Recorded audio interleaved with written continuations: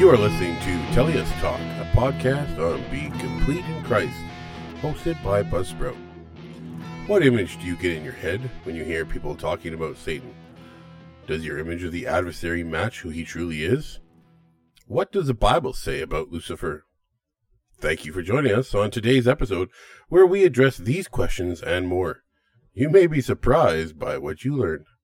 And now, here are your hosts, Wendell and Allie.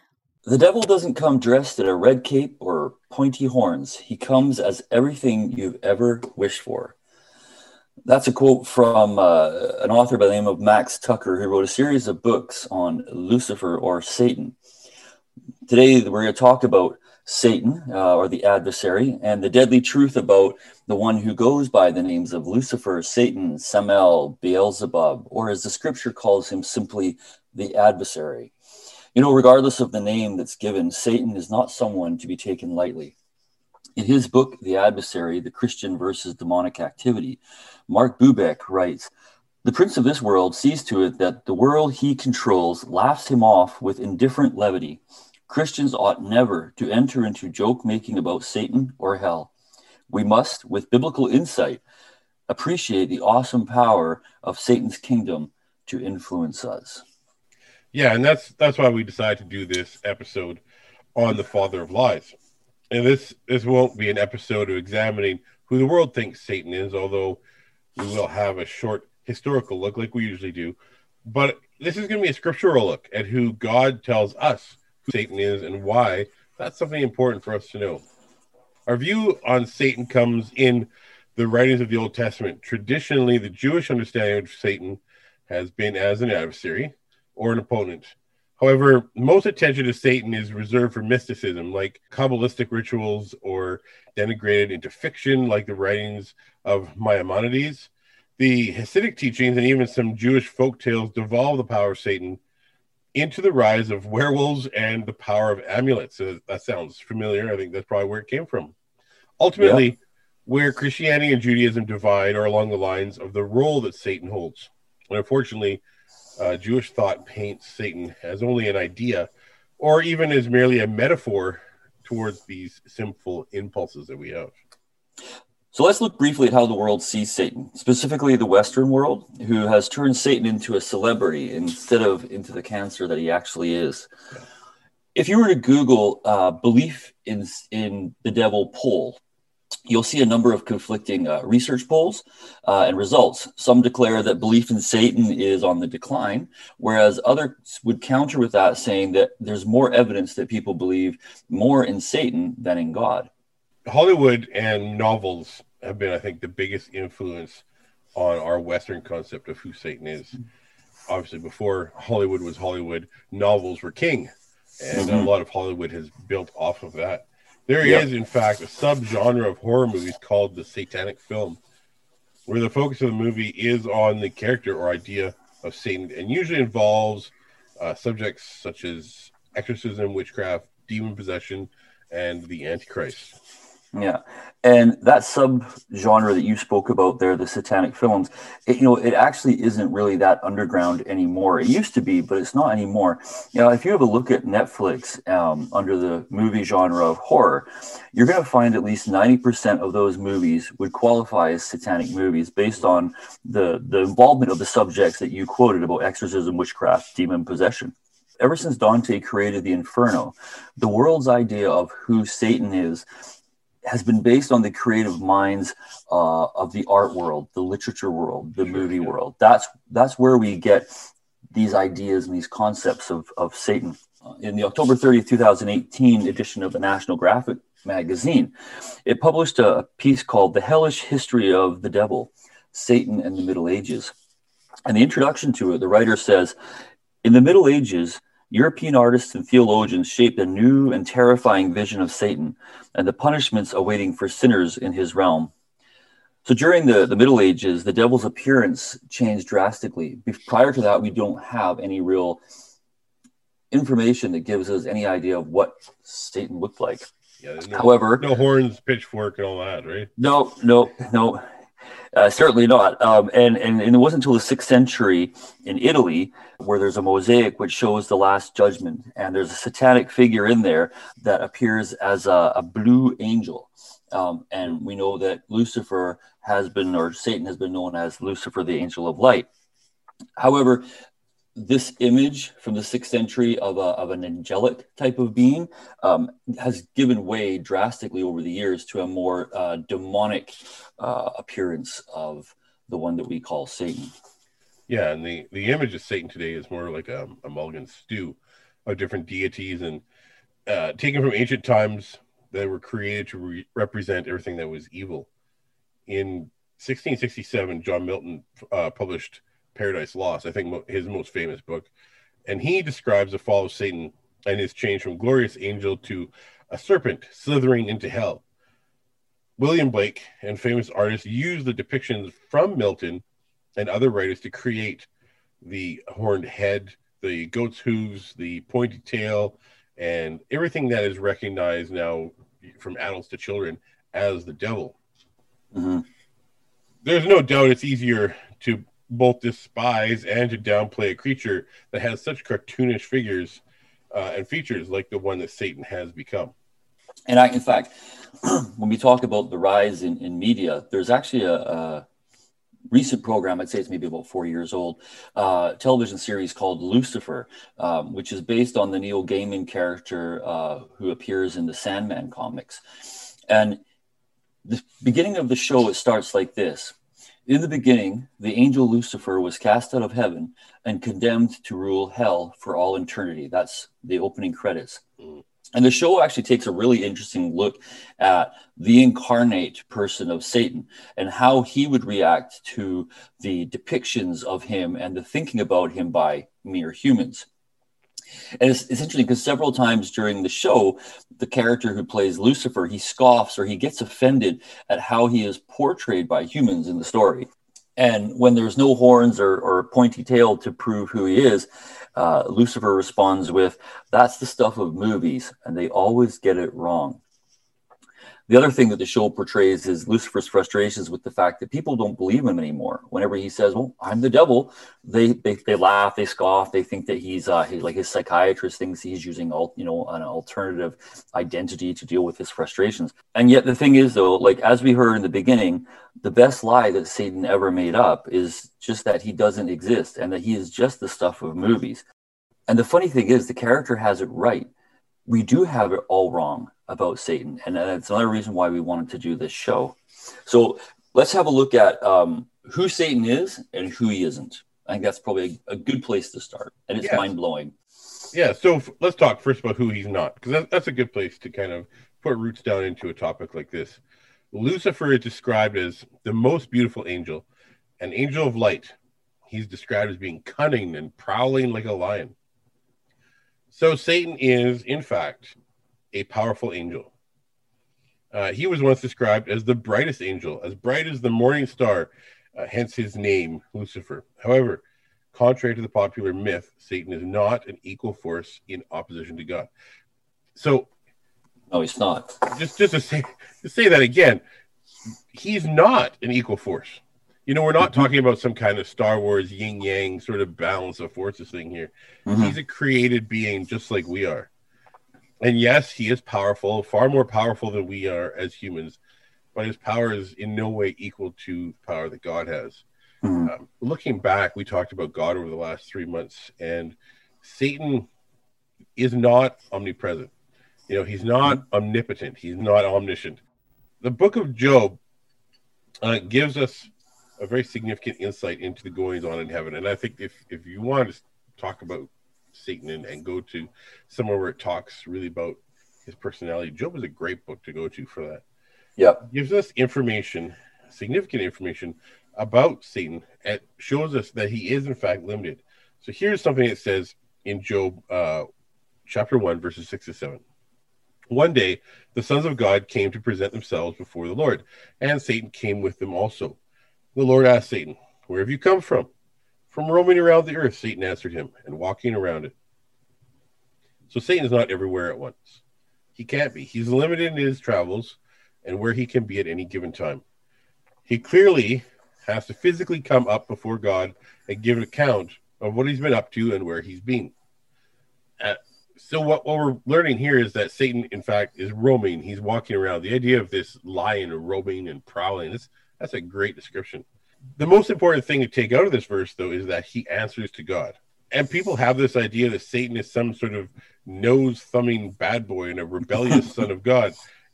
He can do whatever he wants, and there's nothing God can do about it. But that's a long ways from the truth. Satan might have dominion and reign over this world, but he's not the king of it all. He still has to answer to his creator, just like we do when God calls. It appears that free will is something that Satan knows very little about. Yeah. And Satan is also not omnipotent. He doesn't know everything. He doesn't have unlimited knowledge. And this is, again, part of the problem we have, is that we have created this image or this personification of Satan that isn't even close to what the scriptures say. And if Satan did have, unlimited knowledge, why would he bother trying to sabotage the birth of Jesus? Why would he bother tempting Jesus in the wilderness if he knew what the final outcome was going to be, if he already knew the future? And some say, well, he knows it now, so why is he still rebelling? Well, Satan has always hated mankind from the very beginning. It says in the Bible that we will rule and we will judge angels. Satan doesn't want anybody ruling or judging over him. And so he's always hated us. Even in Genesis, it starts, after the fall, God says to Satan, I will put hostility between you and the woman, between your offspring and her offspring. He will strike your head and you will strike his heel. So we have to understand that there are limitations. God doesn't let Satan know any more than he lets anybody else know. In fact, we even have it in the New Testament where Jesus says the Father knows, when the end time is coming, but the Son doesn't know. So even Jesus didn't know what the end was, even though Jesus is God. God the Father had not revealed everything to him. And so it's the same with Satan.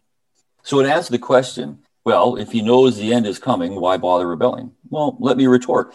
If you knew the end was coming, why are we still bothering to rebel?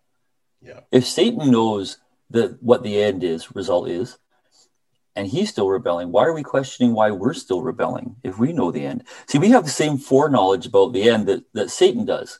And yet we criticize him for rebelling, and yet we ourselves are the ones that say, no thank you to God and his offer of salvation. So, in fact, we're on the same level in our rebelliousness as Satan. And Satan knows that he's doomed, okay? And he's not going to go alone. He wants to take as many of us with him as he can. He does not want any more of God's creatures to end up in heaven. He wants to have as many of us in hell with him. So he knows the consequences if you accept the gift of God. He knows that it's eternal life. And he knows that if you would just believe in God's Son, Jesus Christ, and ask for forgiveness of your sins, and you turn away from your sinly life, then you've inherited eternal life. Yeah. And when that happens, Satan knows he's lost another one. So that's what makes him mad.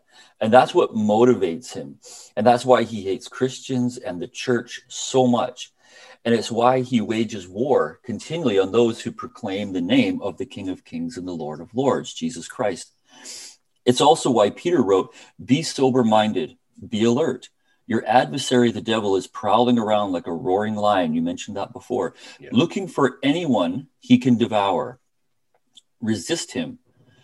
Stand firm in the faith, knowing that the same kind of sufferings are being experienced by your fellow believers throughout the world. And Paul also wrote, and this is why he wrote this, put on the full armor of God so that you can stand against the schemes of the devil.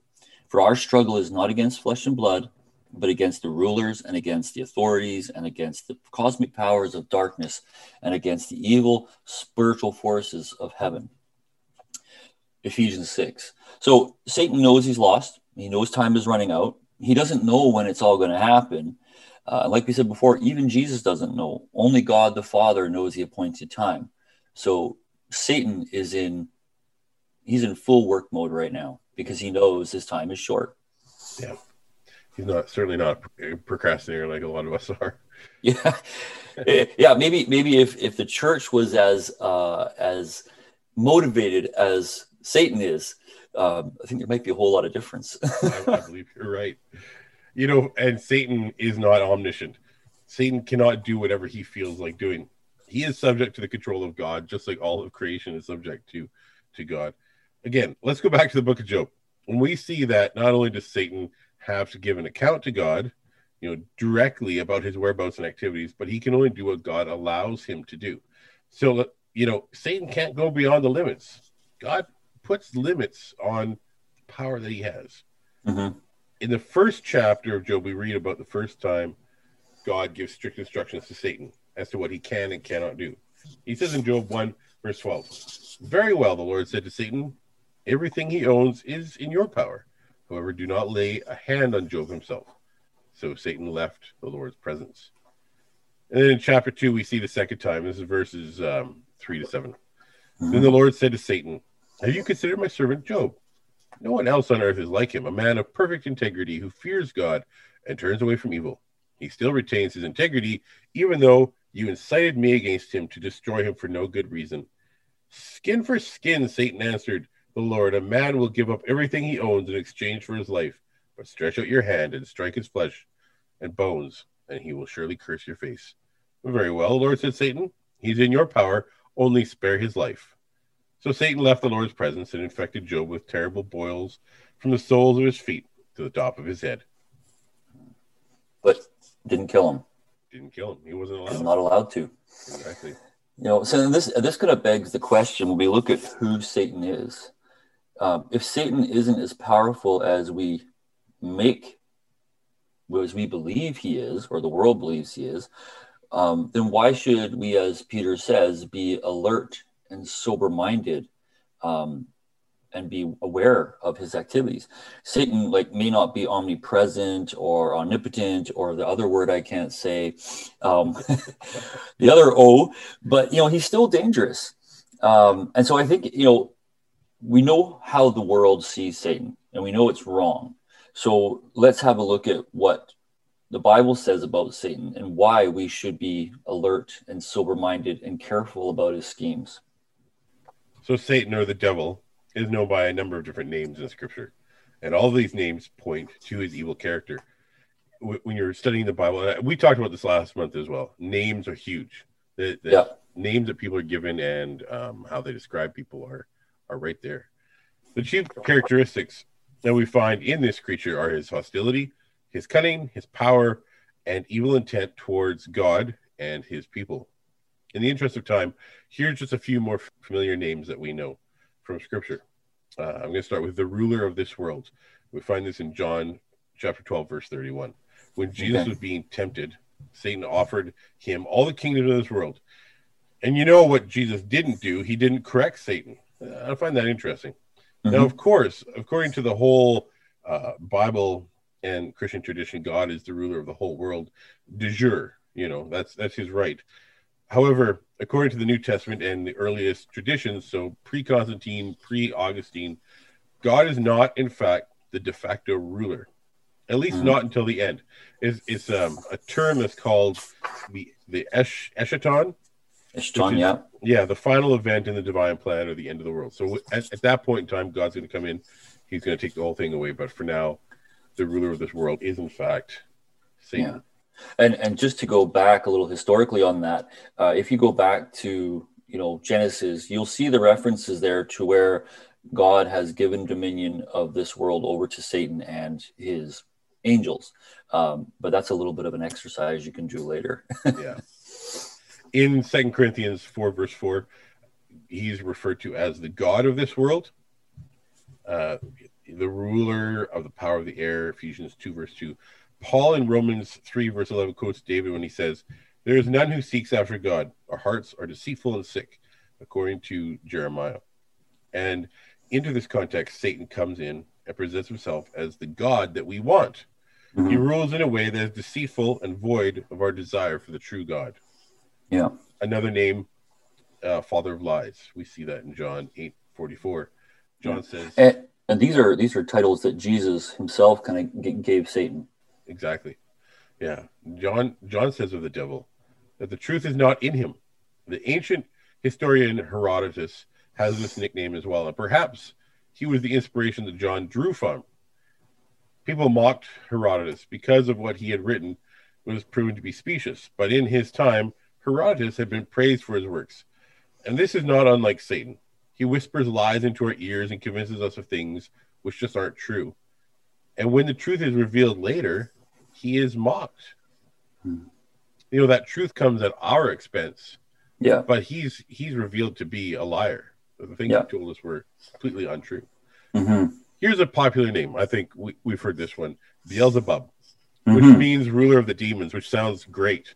However, it also means Lord of the Flies or Lord of Dung. I think that last one is closer to what I like. We see Beelzebub in Matthew, Mark, and Luke. That reference.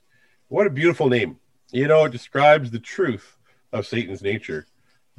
The Hebrews associated this name with Satan as it made him responsible for everything that ails us, from the spiritual problems to physical sickness. Satan is associated to all those things which are detestable. Wow. The last word is Lucifer. We've referred to that. The day star, the bearer of light. He's called Lucifer in Isaiah chapter 14, and in Revelation. You know, it crosses both Old Testament and New Testament here. Yeah. It's a reflection as to the character of who God is, because Jesus came and John said in chapter 1, verse 9, that he was the true light. So what do you prefer when you're lost? A flickering candle? You know, something that casts long shadows? Or do you like the light of the sun? Something that dispels those shadows? One is a poor and inadequate imitation of the other.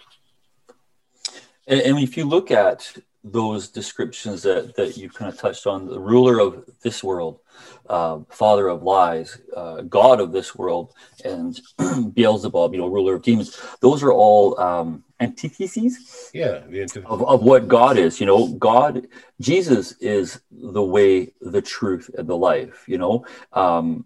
Jesus only tells the truth. God only tells the truth. He is the Father of truth. Yes, God is the God of everything. But this world is based on its desires and its greed and its sin. God is the God of perfection, not the God of imperfection and chaos, which is where Satan ends up. And the other thing too, the other misconception is people say that Satan is the Lord of hell or the king of hell, and he certainly is not. God, this is a totally blow your mind idea that hit me. God is actually the God of hell. Yes, he is. Yeah. God is the divine ruler over everything. Satan only has whatever rule God gives him, and hell is certainly not a place that he rules. God is the one who rules everything. You know, not once in the Gospels is Satan's kingdom considered to be a burning underworld full of tormented dead, but rather, as Jesus testified, Satan is the ruler of this world, not the ruler of hell. And hell isn't where Satan lives. It's where he's going. And that's the other thing we have to dispel too. Hell has been prepared for the devil and his angels and for those who don't receive the gift of salvation. So it's a place, just like Jesus said, I go to prepare a place for you. And if I come again, I will receive you unto myself, so that where I am, there you may be also. He's talking about heaven. Well, God is also preparing a place for Satan and his angels and all of those who don't accept the gift of salvation. And that's really important. And anyway, and he's not going to go without a fight. So hell, like I said, is a place that's prepared for the devil. It's not a place that he lives. You know, and I think a lot of people view Satan as this mafia boss who lives on the top floor of a skyscraper. And below him are all these people that work for him. And the closer you get to the bottom, the worse off it gets until you're at the main floor and there's all this torment. You're working in the dungeons and all that stuff. And it's very deceiving. What I find interesting, because, you know, that I tend to investigate a lot of that stuff. There are so many glimpses of the truth in those books, in those comics, in those media. But the one thing that comes out time and time again is that Satan will give you whatever you want. He will give you your heart's desire. Okay? Yeah. Because he wants to distract you from God. He wants to distract you from the idea of salvation. He wants to distract you from your sinfulness. And one of the best ways he does that is to lie and to give it that we desire. And this is another difference between God and Satan, is that Satan is the little g god of an immediate gratification, right? He's the McDonald's of the world, like Satan's the guy you can drive up to the drive-through and say, I would like this, and and you drive around the corner and he gives it to you. Whereas people get frustrated with God because God doesn't work on demand. He's not a drive-through. God has a plan. Yes, God does answer prayer, but sometimes his answers to our requests are no, or his answers are silence, wait, be patient. There's always a future in God's answer. There's always his answer always relates to his plan, whereas Satan's answer only ever relates to instant gratification. Yeah. What do you want now? What do you desire? I can give it to you. I'll give it to you, but there's a cost. And that's the other thing too, is Satan's gifts always come with a cost, and it's death. God's gifts come with salvation, and that's eternal life. Yeah. And that's the difference, Satan's real. The Bible makes it clear that he is a powerful and evil spiritual being who is absolutely opposed to God and God's goodness. Mm-hmm. After discussing a topic like this, I'm drawn to the music of my youth, the music of our youth. I just love to crank a little To Hell with the Devil by Striper, or The Devil is a Liar by the Allies, or maybe even because tomorrow is one of the great holidays of Satan, All Hallows Eve by Bride. Just listen to the words of those songs and what it says about who Satan is. Regardless, we worship a God who is equal to none, and in whose hands we can rest safely. Mm-hmm. And the big thing that you want to get across to people is the image of Satan that we have is wrong. Yeah. We have to completely deconstruct this image and this idea, even within the church. The church has this idea that Satan is all powerful, but he isn't. We have to remember at the end of the day, Satan is a created being just like us. He is fallible, or he's not eternal. He is not God. Yeah. God is the God of everything, including Satan. That's why the Bible says, why should you be afraid? God, the Lord of the armies of hosts, the Lord of armies is with us. If God is for us, who can be against us? Exactly. Nothing can stand up against God. And we know what the end result's going to be. And that's what we have to live for. We need to glorify God and not glorify the counterfeit, the one who's just trying to take us away from true eternal life. This topic, again, like God, it can be huge, sure. Although it probably shouldn't be, but it's important. And so I know that you and I over the last month have been looking at some different material online, and we'll probably be posting some of those resources to Facebook so that our listeners can, read it for themselves. And there's some really interesting stuff out there. If you do your research properly and you avoid all of the sensationalism stuff and the new age stuff. And that's the other thing that's dangerous too. We talk about Satan coming as an angel of light. And I just want to kind of speak a little bit from experience on this. Within the New Age movement, there is a lot of talk about angels. People have angel tarot cards. They talk about the Archangel Michael. I know people within the Wiccan religion who will pray to the Archangel Michael just the same as Catholics do. They attempt to invoke him for protection. And again, this is one of the biggest lies of Satan, is that the New Age movement is very beautiful. It looks at the beauty of people and the beauty of creation and the beauty from within. Mm-hmm. Okay. And as we know, Satan comes as a beautiful angel of light. And so so many people are deceived. He's using the scripture to deceive people into his kingdom. And that's really what you have to be careful about when anybody is involved in any of these type of anti-Christian movements. Satan is always behind it, but you got to have to look. It may appear to be good. It may appear to be biblical. It may appear to be spiritual, but if it's not God, then it's Satan. And the only result in that is eternal death. One other thing before we close. Happy Reformation Day, everybody. Oh, yes. Yes. Most people don't know that. No. Explain to the listeners what Reformation Day is then. Oh, well, the quick and dirty explanation. October 31st, Martin Luther nailed the 95 Thesis on the Wittenberg door. And he didn't really start the Reformation, but it certainly was the supercharger he added to the engine that was already hot. Yeah. And really kicked off everything that became the Reformation, that became the Anabaptist movement and the Christian church that split away from Catholicism 500 years ago, right? Yeah. So, yeah, October 31st, we call that Reformation Day. So, there you go. And thank you, everybody, for joining us for another episode of Tellius Talk. We've got 2 more episodes left, November and December. And both of those episodes, we're going to be looking at the person of Jesus Christ. Yeah, I think it's definitely applicable in the next couple of months to be looking at him. Absolutely, the author and the finisher of our race. All right, let's close in prayer.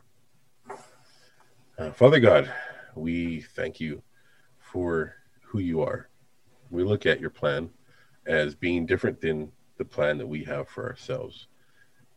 When we talk about something like Satan and who he is, and we realize that he has been created, that he has limitations, that his power is not his own, Father God, it helps us to see where we stand and how precious we really are to you.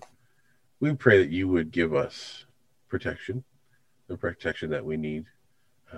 We pray you would give us a sense of security.